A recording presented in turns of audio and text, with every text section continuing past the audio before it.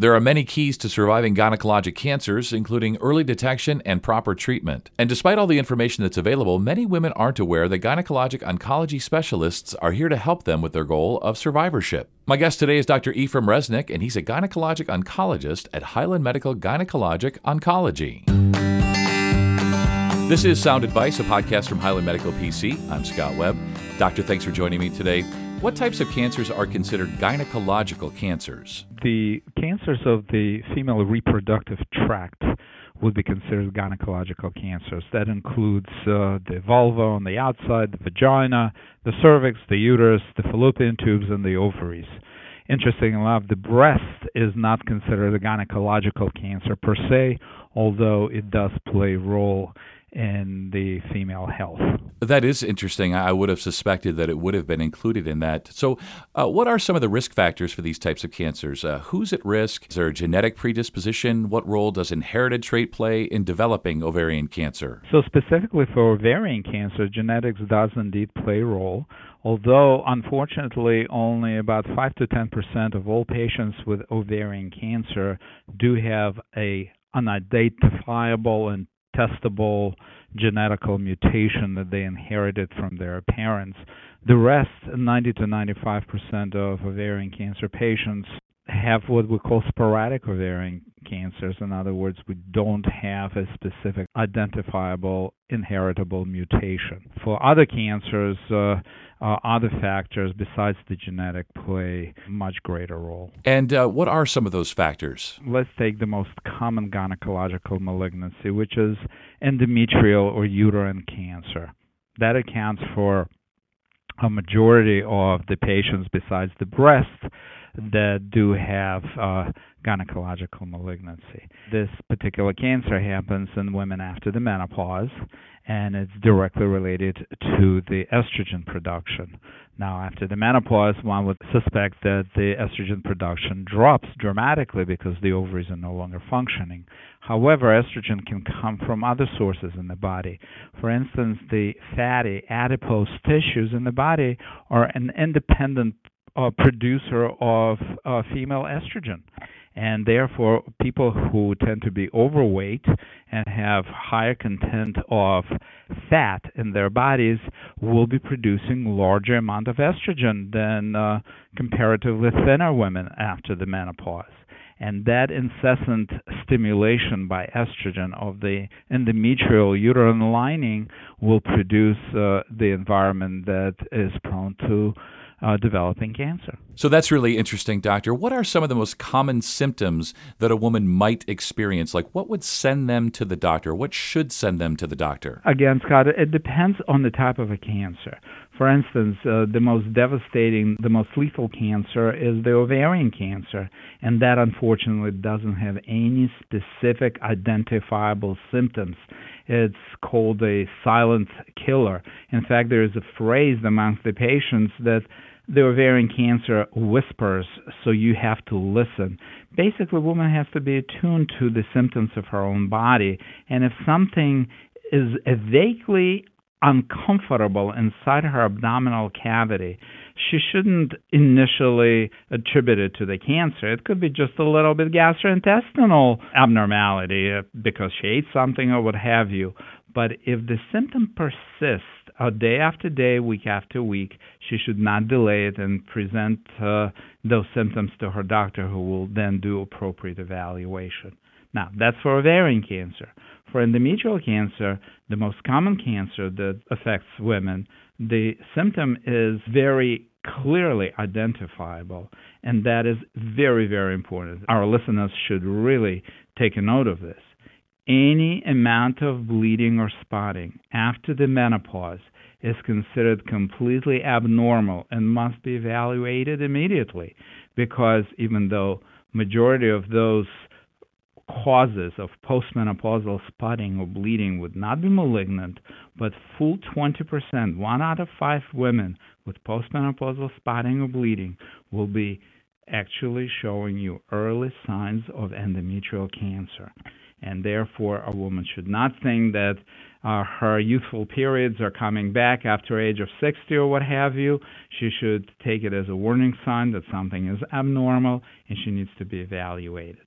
Now, for younger women with cervical cancer, the abnormality that usually brings them to the attention of a gynecologic oncologist like myself is an abnormal pap smear or biopsy that their regular OBGYN did as part of their screening, or more ominously, if a woman spots after the sexual intercourse.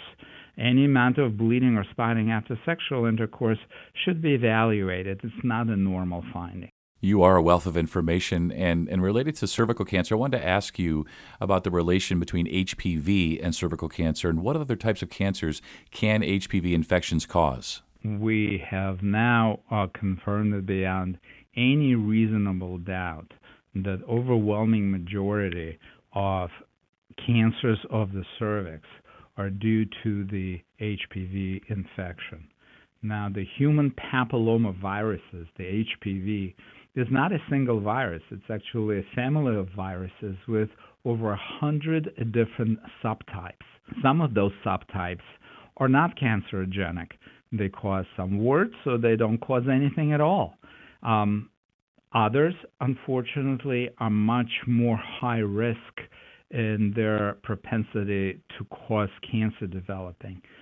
For instance, some of the more common high-risk HPV viral subtypes are 16 and 18, 31, 33, 35, and current Pap testing includes the HPV DNA testing.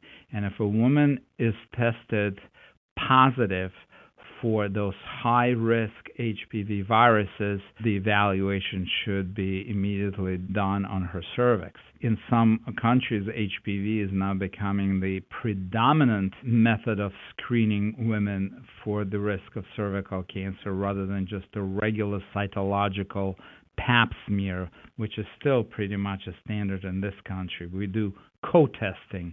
We do cytological Pap smear, and we also do the HPV testing.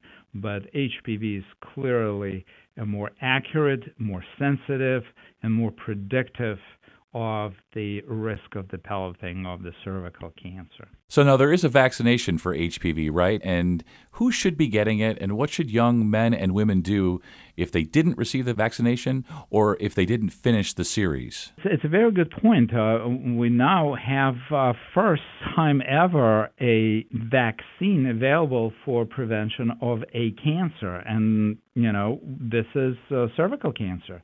We know an identifiable cause for majority of cervical cancers, which is HPV, and now we have a vaccine, either bivalent or quadrivalent vaccine that basically vaccinates people against the most common high-risk viruses. And now companies are working in producing vaccines that will cover even more different subtypes than just those two or four subtypes that I mentioned. The best time to vaccinate is before the young person becomes sexually active, because everybody who is sexually active, at least transiently, becomes infected with HPV. For majority of people in whom the immune system is strong, that a transient HPV infection can be easily eliminated by their own immune system. For people who carry either a very high viral load because they have multiple sexual partners, or because their own immune system is somewhat compromised, then vaccine, I think, is a perfect way to decrease their risk of cervical cancer. Now, we don't have any data yet to say that it completely eliminates any kind of risk of the cervical cancer, but we certainly know that the vaccination cuts tremendously on the rate of developing precancerous dysplastic lesions in the cervix. So it stands to reason that it will eventually, after several more decades of follow-up, that the incidence of cervical cancer will as well be reflected in its decrease. The people who should be vaccinated, as I mentioned, are those who are not sexually active yet, to immunize them against the infection with HPV once they become sexually active. Therefore, a gynecologic oncologist like myself doesn't deal with that group of population, but pediatricians and regular OBGYNs definitely are addressing the needs of those women. Now, because sexual intercourse involves both males and females, there's a strong push to vaccinate young boys before they become sexually active as well. Although the HPV carriers in the male population do not develop cancer with the same kind of frequency as the female carriers of HPV infection, still because the males are the carriers and will be passing it on to their female partners, it is recommended that both boys and girls, prior to start of sexual activity, get vaccinated. I think it's great to get this information out there, especially for men, and it's pretty amazing that we're talking about cancer, but we're talking about vaccinations and immunizations to possibly prevent cancer, which is really amazing. Give us a brief update on the advances in the treatment of gynecological, ovarian, cervical, and uterine cancers. What's new? What's happening? What's got you excited right now? In the ovarian cancer, which is the most lethal cancer of the gynecological tract, the most exciting things right now is immunotherapy. Those are the group of medications that are specifically targeting specific molecules in the cancer cells and therefore can target specific cancers with more precision than the general chemotherapy, which is, if I may call it, indiscriminately kills any dividing cells and therefore is much more toxic than the immunotherapy. The ovarian cancer showed a real improvement in the median survival of patients that are newly diagnosed. With the current combination of surgery, the chemotherapy, the immunotherapy, we can put most of the patients into the remission and then keep them in that remission for longer than before. The sad thing, however, overall survival at 5 and 10 years has not really showed that much improvement. So the early testing and discovery of newer medications will definitely be needed to really show a major difference in the ovarian cancer survival.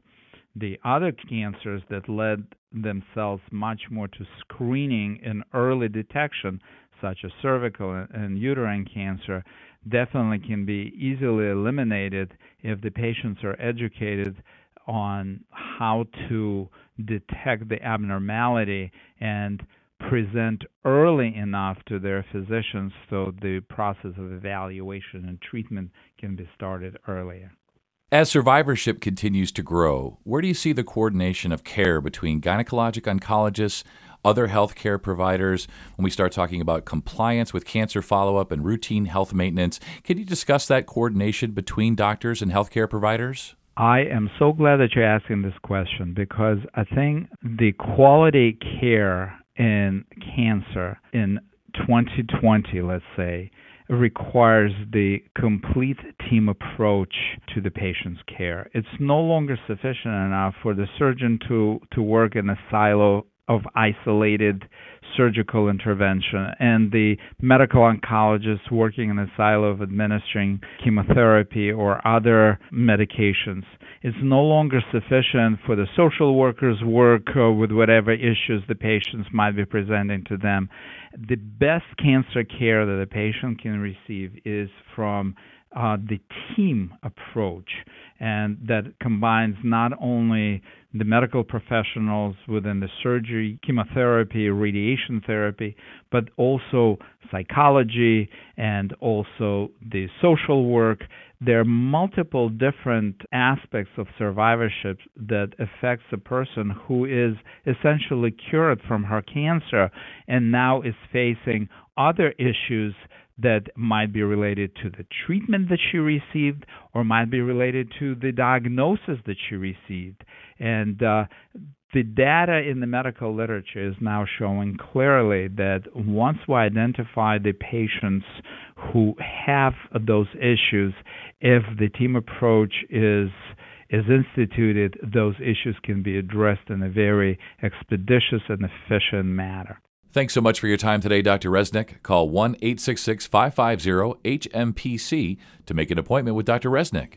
And thanks for checking out this episode of Sound Advice. If you found this podcast helpful, please share it on your social channels and be sure to check out our entire podcast library for topics of interest to you. Thanks, and we'll talk again soon.